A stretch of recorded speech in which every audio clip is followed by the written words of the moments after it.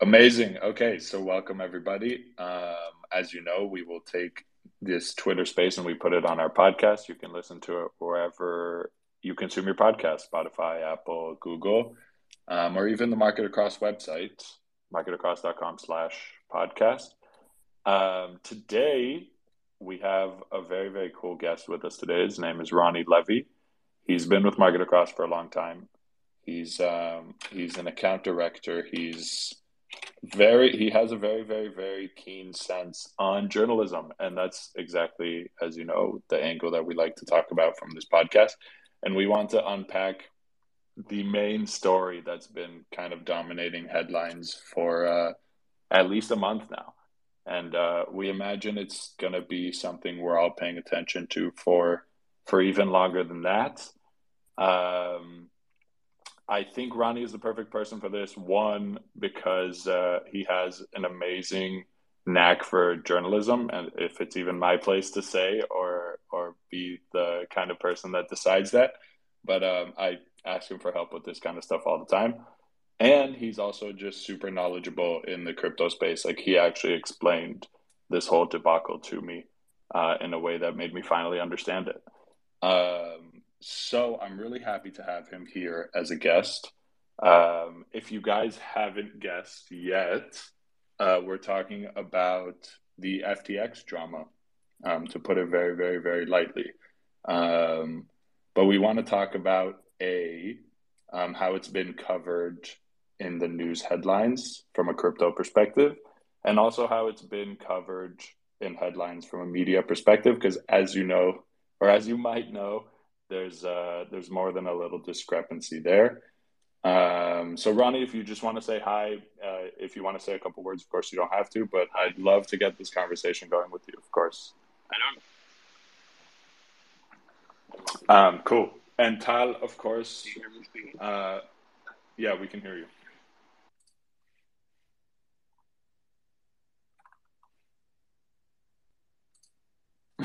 We may have lost him for a second. Yeah, Ronnie's kind of lost. He's trying to get his... I'm turning this off. Apologies for the technical difficulties. Now, maybe I'll hear Daniel better than I've ever heard you before. Oh, you can't hear me. Turn off the ringer. Maybe. Can you hear me? Do you hear me? You hear? Yeah. I can hear you. So I just don't hear any sounds. Can you... Wait, Todd, can you hear me? Yes, I can hear you. Todd, so maybe just put your phone on speaker, and you can kind of both participate from your phone.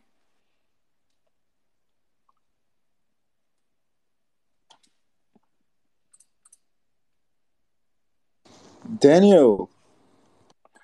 Yes, sir. Yeah. So we'll listen through my phone, and every time you want to speak, just you do this on your phone. Okay, make sense? Yeah. Or they want me to keep this open? I don't know. Yeah, I'll keep this open as well. So one of the coolest things about working at Market Across is that we see each other every day, almost every day.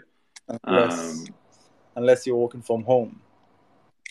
That's right, which we do every once in a while. So, or you're globetrotting and traveling to crypto events like Daniel. You're globetrotting and traveling to crypto events like me, for sure. Yeah, we definitely have kind of that hybrid vibe going, which is cool. Cool. Okay, Ronnie, so thanks for bearing with us with all the technical stuff. And we really, really, really appreciate you coming on the show today. As I said, we'll be sharing it on our podcast, on our socials, and all that stuff. So yeah, if you want to give a quick word, otherwise we'll just start asking you questions about all this stuff because you're the expert here. Of course, Tal and I are not necessarily noobs, but we do appreciate your insight specifically, for sure. I'm happy to share whatever you think I might or might not know. We probably have a very similar level of knowledge, but but nonetheless, I'm really happy to be a part of this. I see you guys have been recording these shows for a while now, and definitely felt a little bit of FOMO. So excited to be here. Cool, and yeah, I hope it goes without saying that this will be your first show of many. So we're always happy to have you. Let's maybe start with something else. Ronnie, how's the bear market so far? Quite bearish. For you. For me? Yeah. I don't know. Everyone's talking about millions of dollars lost and blah, blah, blah. And nobody cares about what's happening in the VC world and the exchange. What's happening to you? How do you see it? Thankfully, I'm not losing millions of dollars because I don't have millions of dollars to lose. Wish I had that problem.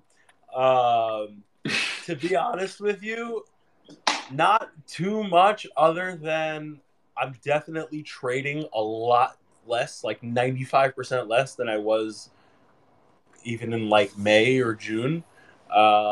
There's just not a lot of things happening. There is occasional volatility and there's opportunities to jump on things. Like when FTT was going down, you could have definitely jumped on it and shorted it and made some money or whatever. But is it still being traded? It is still being traded on some exchanges. Insane. I think the derivatives contracts are gone on most exchanges, but you can still buy the actual token. I'm pretty sure. I'm pretty sure you can also still deposit money into FTX. Last I checked. Wait, okay, Ronnie. So this is actually the perfect segue. So I think in like normie land, as we like to call it, people are they know something happened, but I don't think they actually know the depth of what happened. And you explained this to me, but it was like it kind of started hitting the public eye in July, but people or in the summer, but people didn't really notice it. With reference to the bear market or in reference to FTX? FTX. No, the bear market.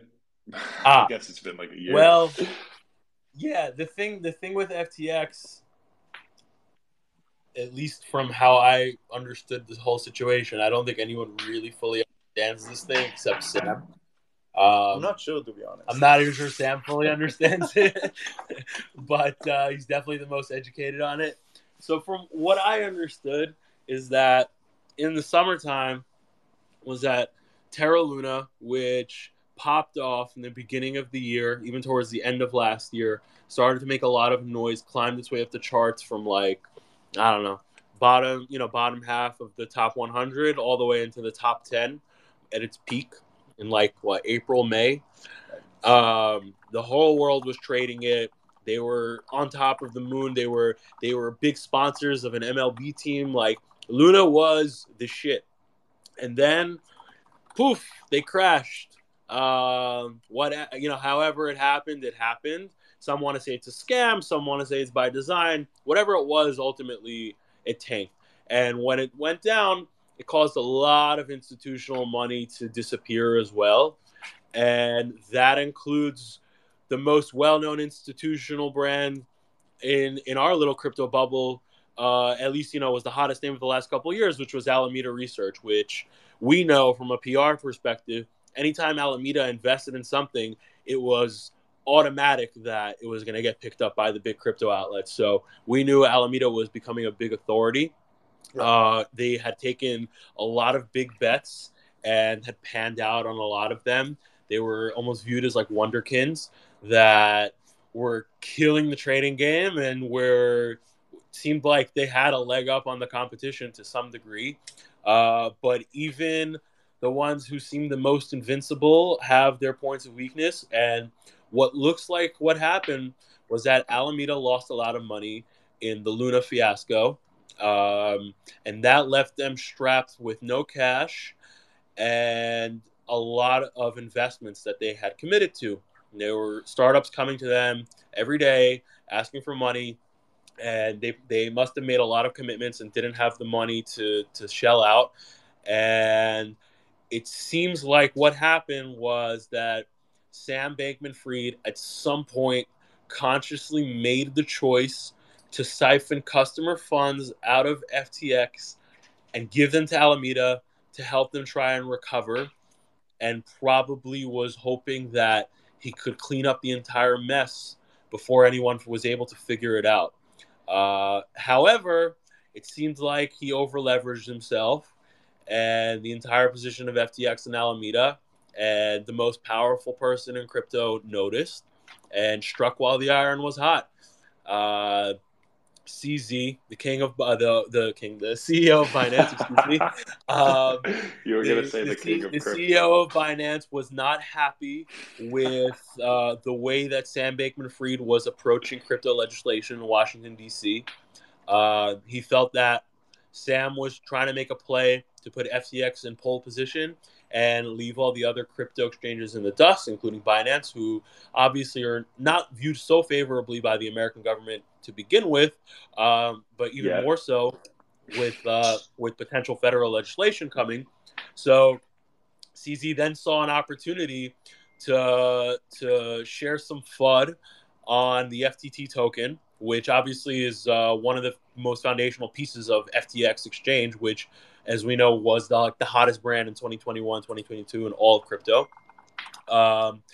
And he announced that they were going to be liquidating their entire position, which, by the way, a lot of people didn't know this, that Binance was one of the original investors in FTX and had a 20% stake in it. They were slowly getting out of that position over the last couple of years, but we're still holding a ton of FTT. I believe it was $2 billion worth of FTT or something like that. And CZ tweeted, I think it was November 6th or 7th or something around that week, that he wasn't happy with what Sam was doing and that they no longer supported FTX and that they were going to be liquidating their entire FTT position.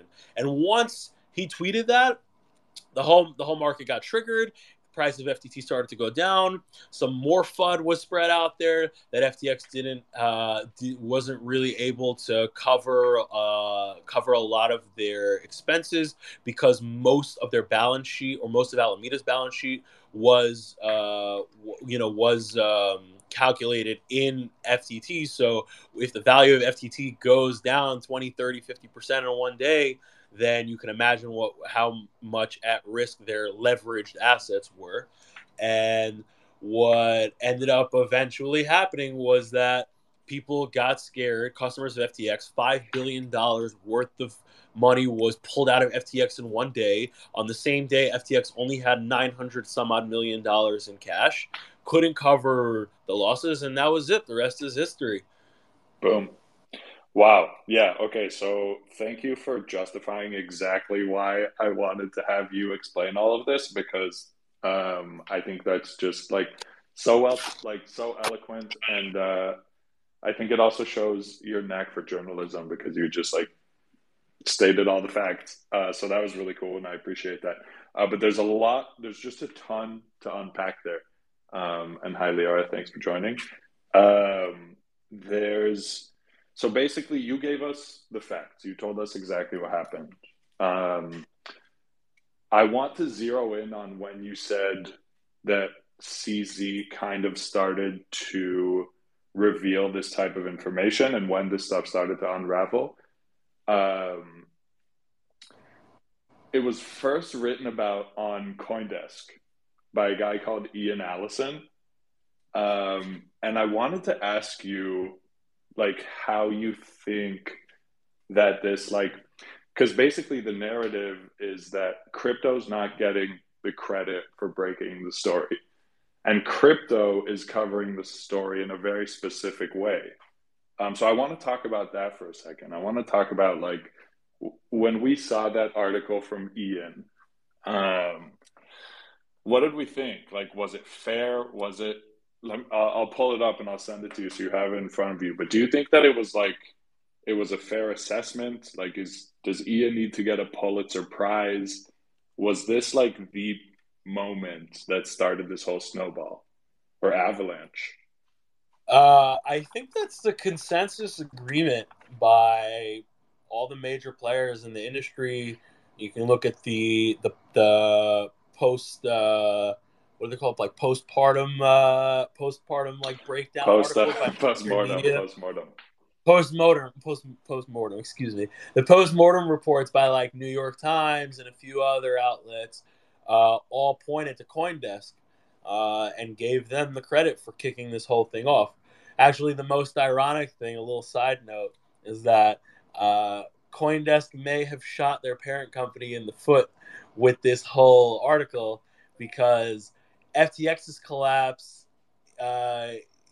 commenced the collapses of a few other major institutional crypto entities, and one of them might have been Genesis, which is owned by Digital Currency Group, which also owns Coindesk. So a lot of people found that to be quite ironic as well. Yeah. But kudos to Ian Allison and Coindesk for honestly doing incredible investigative journalism. I'm sure that Ian's been working very hard for years to develop the sources and relationships to be put in a position to even get to write something like that and put that information out there. And you could tell how powerful it was because I don't know if you guys remember, but it was either the same day or the following day that SBF came out on Twitter with like a whole Twitter thread saying, this is all FUD, we're fine, assets are fine, everything's fine, when he was kind of straight up lying. Yeah. One seemed like the most trustworthy guy, Crypto Jesus, I like to call him, was just straight up lying to us. He was scared of this investigative report. So what do you make of this, like the follow-up to that investigative report? Because things started unraveling in crypto pretty quickly. Like people like everyone kind of got the gist of what was going on and started running for the hills. But when we started to see the mainstream stuff come out, it didn't paint the same picture. It was like, wow, this guy kind of oopsied his way through this magic internet money. Yeah, the blame was on crypto, not on not on SBF. It was a different kind of narrative. So, and this is actually another one of those things that Ronnie pointed out to me. Like he was the one sending me, did you see this New York Times piece? Did you see the Fortune piece? Because it wasn't just SBF. It was also Caroline Ellison, like a big supporter. She was the CEO of FTX, or she was one of the people. She was CEO of Alameda. Of Alameda, that's right. By the way, you can say FTX. No. Yeah, like FTX and Alameda basically were neighbors and supposedly didn't operate in lockstep. But who really believes that? What I did want to say though was if you go look at news reports in the last year, there was quite a bit of shuffling on the executive side of both FTX and Alameda. I believe they had changed C-level positions multiple times between the three entities of FTX International, FTX US, and Alameda. Like the C-levels were kind of playing musical chairs over the last year. I remember Sam Trabucco at one point was CEO of Alameda. Then they changed to Caroline. I don't have all the examples off the top of my head, but there was definitely quite a bit of musical chairs going on. And in hindsight, you look back now, these signs should have been quite telling.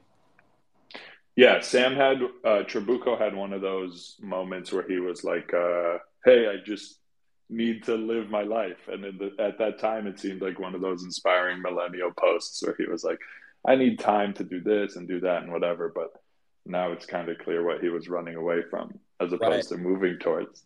Right. I believe Brett Harrison, who was CEO of FTX US, had also done something similar not too long ago. I think it was maybe at some point during the summer. Wow.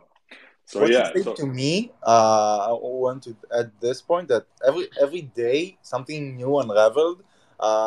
First it was the whole big thing, Sam being sorry, and then the Bahamas real estate, and then every day something, a day or two, I don't know, something new unraveled, and it was okay. What's happening next? It was incredible. It was like tabloid lover's dream. Especially like, I don't think we should get into all that, but like all the the speculation of who was dating who and 9 people all living in a house together. It's just like a very odd situation from many different angles with a lot of like spicy, juicy details that we'll probably be enjoying for years to come in movies and books and whatnot. And the last piece being the block. Yes, I think so. Yeah. Yeah. Do we want to get into that? Let's get there. There's some things I don't want us to brush over. There are a couple of things I don't want us to brush over, but I do also want to get there. Because there's this lingering question, right? At least for me, and I wonder if it's the same for you. But it's like there was the whole question of why, like everything you just mentioned was very, very clear in the crypto media. People were quick to pick it up. Like you said, it was every day you'd pick up a rock and underneath there was a new story that was covered. But when it was in the like mainstream media, it got covered as this like kind of a sci-fi movie or like some kind of fantasy fairy tale. They didn't make it seem like something bad happened at first. Now it's a different story because now he's arrested and there's pictures of him with handcuffs and stuff like that. But I wonder what that says about the crypto industry from like a news perspective. Who's the news? Depends on the narrative again, because one are saying that, others saying that. It's very, very different because everyone has a different audience, and every audience has their own. I don't know. It really depends because crypto media knows it's not crypto, it's SBF, but some mainstream media don't acknowledge that. It's the whole crypto sphere shows its face once again. It's well, listen, I can speculate here.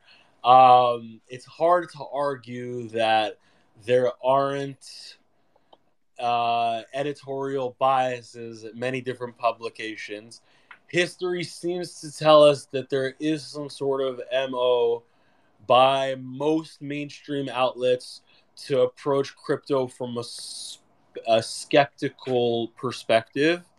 And hence, the FTX thing was a year's worth of fuel for them to just shut it all down. So, you know, most normies, like you say, or in mainstream land, as I like to say, better. Most people just get their news from reading the headlines, and everything is all about the headline.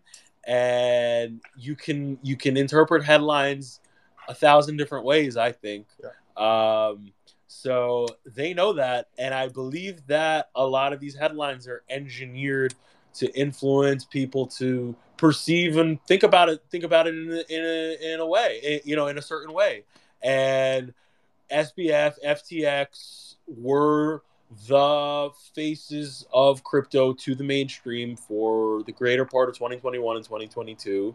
I think most of the mainstream knew that or was getting acquainted to that. And it was almost like a rug pull, but like on a major, major scale. Like, you know, you and I and Tal, like we've experienced tiny rug pulls on the DeFi level. It's with a 5 million rug pull.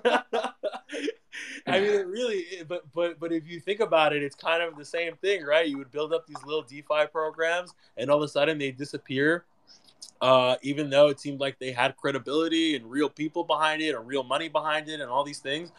And I think it was the same with FTX to some degree, right? It was like you almost hoodwinked the entire mainstream media and the greater public consciousness. Like everyone really thought that these were the good guys, that these are the guys that were going to come in and bring in positive regulation and take us to the places we needed to go in order to advance, you know, the entire crypto industry and hopefully get Bitcoin to prices that we'd love to see it at. But clearly that's not the case. Our mind will how we got to that point, I think it's gonna take years till we have all the pieces put together to fully understand how this came to be. But yeah, our little initial like we want to sit here and speculate on it a little bit. I think it's fun and it's entertaining, but there's no way the three of us can put together the full story by ourselves. Nope.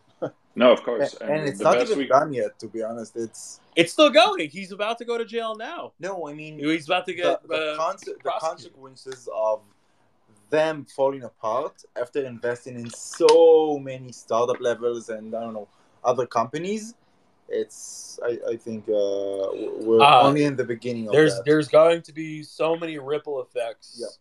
You see, FTX got to a place where, one way or another, their level of influence is going to was and is going to have tremendous ripple effects. What seemed like what was going to be for the positive is probably now all going to be transferred to more negative, right? This is a lot of fuel for all of the big crypto skeptics in Congress. Elizabeth Warren, she probably woke up the day that FTX collapsed and was giddy as hell because I can use this to sell on the Congress floor and nobody can really argue with me. And I'm sure she's going to twist it and try to, pick apart the story to just make us all look bad and make our whole industry continue to seem like a bunch of scammers, even though we all know that's really not the case. So yeah, we got to roll with it, and we got to keep showing up to work every day, and just continue to trust that there are good builders out there who mean well and want the best for the industry. No, of course, and I do want to touch back on this is just another whatever. This story is probably gonna be like Mount Gox. It's gonna I don't know if it's as severe or whatever, but it's gonna be one of those things that way more severe than Mount Gox. Yeah, it's going to be less of a point in time thing that happened and more of okay, this was the day that the industry changed a little bit, you know what I mean? And so it's like, for us, we got to see the headlines all day, every day, and just kind of like take in what people said was happening. We also had like the unique insight of like actually, talking to people that were like, oh, sure, FTX was my main exchange and I lost all my money there or whatever. And sorry to those people, that really stinks, to say the least, but we won't even go there. I do find it crazy that it's like, even through this conversation, you can see that it's like, it's affected, it's affected everyone. And I think I have a question. Yeah, sorry. No, go ahead. I was just going to say that I think it's cool that like, we're finally, the industry at least is like, in my opinion, finally being like, I don't know, there was an air of like, I don't know if you guys felt this, but when the story went mainstream, there was this like smugness coming from the mainstream that was almost like, I told you so. Yeah. Everyone was like, well, what did you think was going to happen? You're in crypto. Not only my mainstream, my dad, my mom, who fed off of mainstream media. It sucks. But and you cannot even start to explain that. But I do have a question about what's coming up next. What do you guys think about how should people, companies, projects, people that are build? You said building, but I'm not sure building is the only.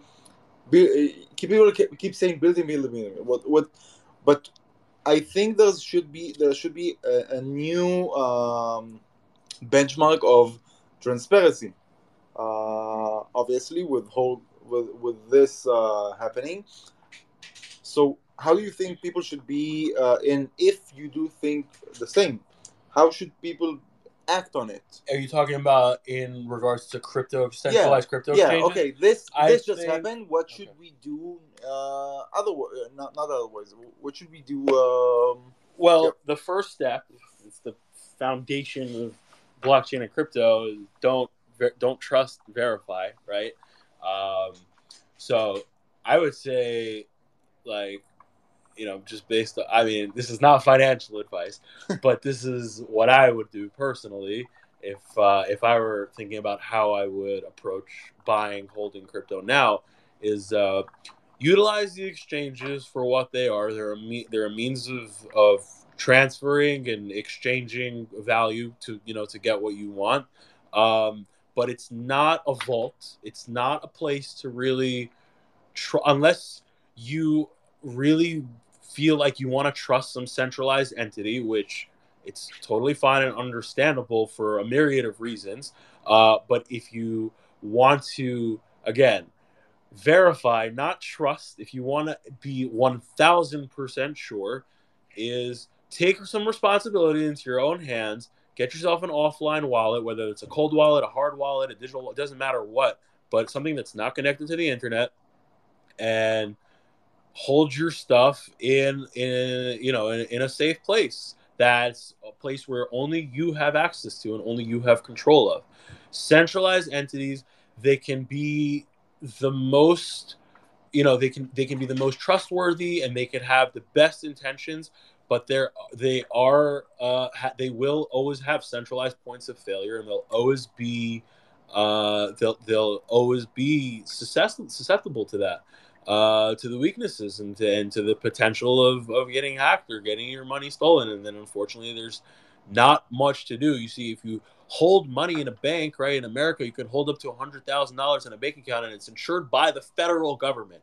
But there is no entity that's insuring your Bitcoin that you're holding on Coinbase or wherever else.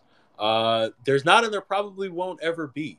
So it's up to you to decide what to do with that. Now, given all of that, I still think that there is some value in crypto exchanges being as transparent as they possibly can be without compromising their own business practices, which is a very, very tricky line to toe. But nonetheless, you saw a lot of initiative in the last month and a half by a lot of big exchanges, Crypto.com, Bybit, a bunch of other ones. Binance, who came out with this initiative called Merkle Tree, which its goal was, in essence, to showcase to the users of each of these platforms that here is exactly what we have in our reserves. I believe it's like updated live, or it gets audited by respected auditors. And again, you in that case are trusting and not necessarily verifying. So again, it doesn't really fit in with the decentralized ownership model of crypto, but it's better than not having anything, right? I don't know what other solutions there are or there can be. Maybe you guys have some ideas that I'm not thinking of, but it seems like that's become the status quo now in the industry, is that you have to be showing your proof of reserves. I think also that it just shows that you have to, well, from an exchange perspective, for sure. Transparency has always been like I don't know if I can say it's always been a big part of it. I think the main thing is what you said, Ronnie, a little bit earlier, which is like, for us, it's the industry, and like the news aspect of it is our job, and we about showing up every day. And like I don't know what I don't know what it's normally like in budding industries or whatever, but I know that, at least for myself, like the reason I was interested in like blockchain news was because that's what I was doing with all my time anyway. Like I was like reading up on what's going on in the industry because I'm a nerdy, geeky weirdo. But I think that it's like, me too. I don't know. I don't know what this is going to look like in 10 years or 20 years. Of course, what those headlines will be like.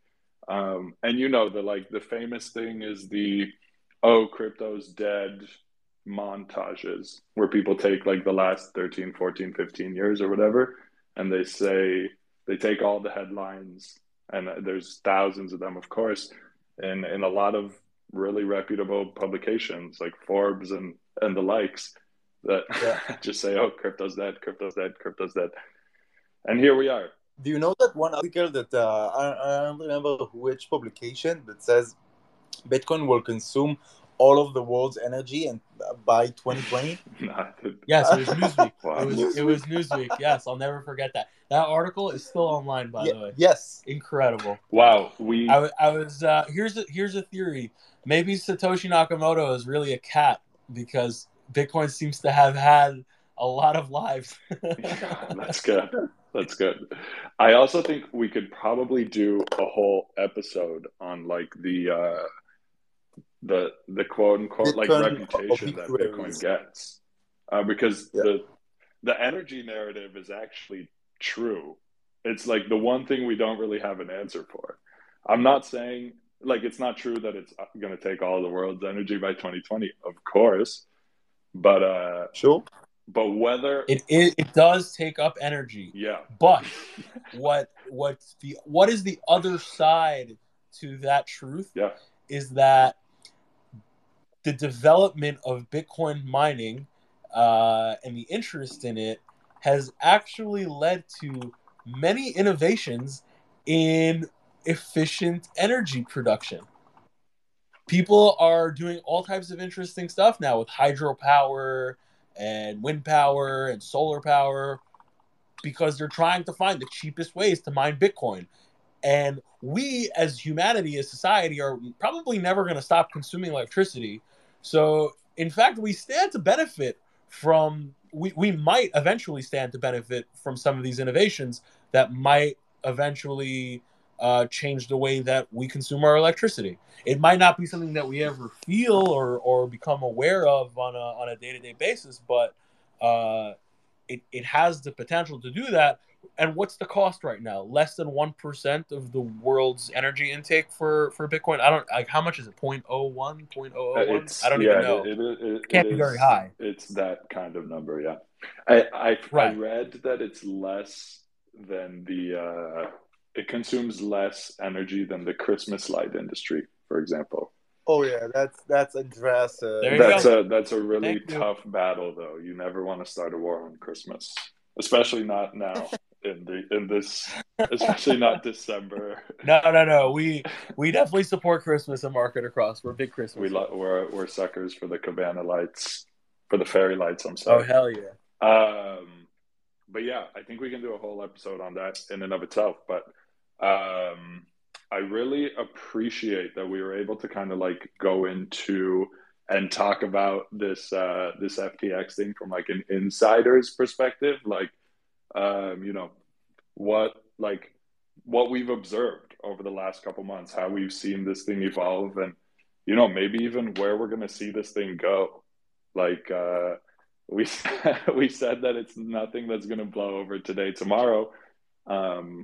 We might still be talking about it in 10 years, 20 years, 30 years, like the what not to do, the Madoff moment. Yeah, the do and don'ts. The do's and don'ts. This will definitely be a moment that we'll look back on in 20 or 30 years that we won't forget. But right now, I think this month, in the last month, it seems like the crypto world is caving around us. And I know for many people it feels that way from a financial perspective. But I do think that we'll look back on this in 20, 30 years and say that this was a breaking point in crypto for the better. At the end of the day, it is my belief that this is the healthiest possible outcome that could have been for crypto, for the sake of the greater crypto good, let's say, or the greater good of crypto. It sucks right now in the short term, but let's kick out all the bad actors and not think twice about closing the door on them. That's my opinion, at least. I agree. I think that like once diagnosed, then you can start the treatment. You know what I mean? And like if this stuff was going on without it making headlines, then none of us knew what was really happening behind the scenes. It could have been worse. So, and the thing is, more than anything, is that mainstream or the normies want to say that this is another death of Bitcoin, another death of crypto, whatever. But the reality is that in mainstream land, they only view Bitcoin through the price, through its value in dollars or euros or whatever. But we know, and I believe that the world will eventually come to understand this fully, is that the real power of Bitcoin is not in its price, it's in its network. And every day that the network of Bitcoin continues to live is another day that network and Bitcoin itself gets more and more powerful. And that's the bottom line. Nothing happened to Bitcoin's network throughout this whole thing. And I think that's the most important takeaway, right? Is that every day that Bitcoin stands is another win for our industry. Yes, and even if you do look at the price, 17,000 after this happened, not so bad. Really not that bad. Could be worse. Yeah, internet coin is worth almost $20,000. We were 3,000 a year and a half nothing ago. wrong with that. Right? Maybe 2. I don't know. Time passes. It was like March of 2020. 2020. Not to be confused with what's that called? The internet protocol, internet computer protocol. I forgot. HTTP. Oh no, are you guys still here? Or did I lose you? No, we're here. We're here. You're talking about HTTP? Hello, Daniel. Sick. Daniel. I love where this is going, Daniel. Hello. Sick. Daniel. Said I think we got DC'd. Oh shit. DC. Need to have a continued episode. I think it's over. I think you left. Okay. Tell him to say goodbye, and that's it.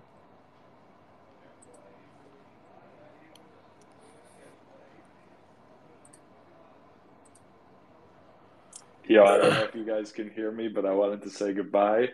Thank you, Ronnie, so much for coming. This is amazing. Okay, he's typing to me. He said, say goodbye. We can hear you.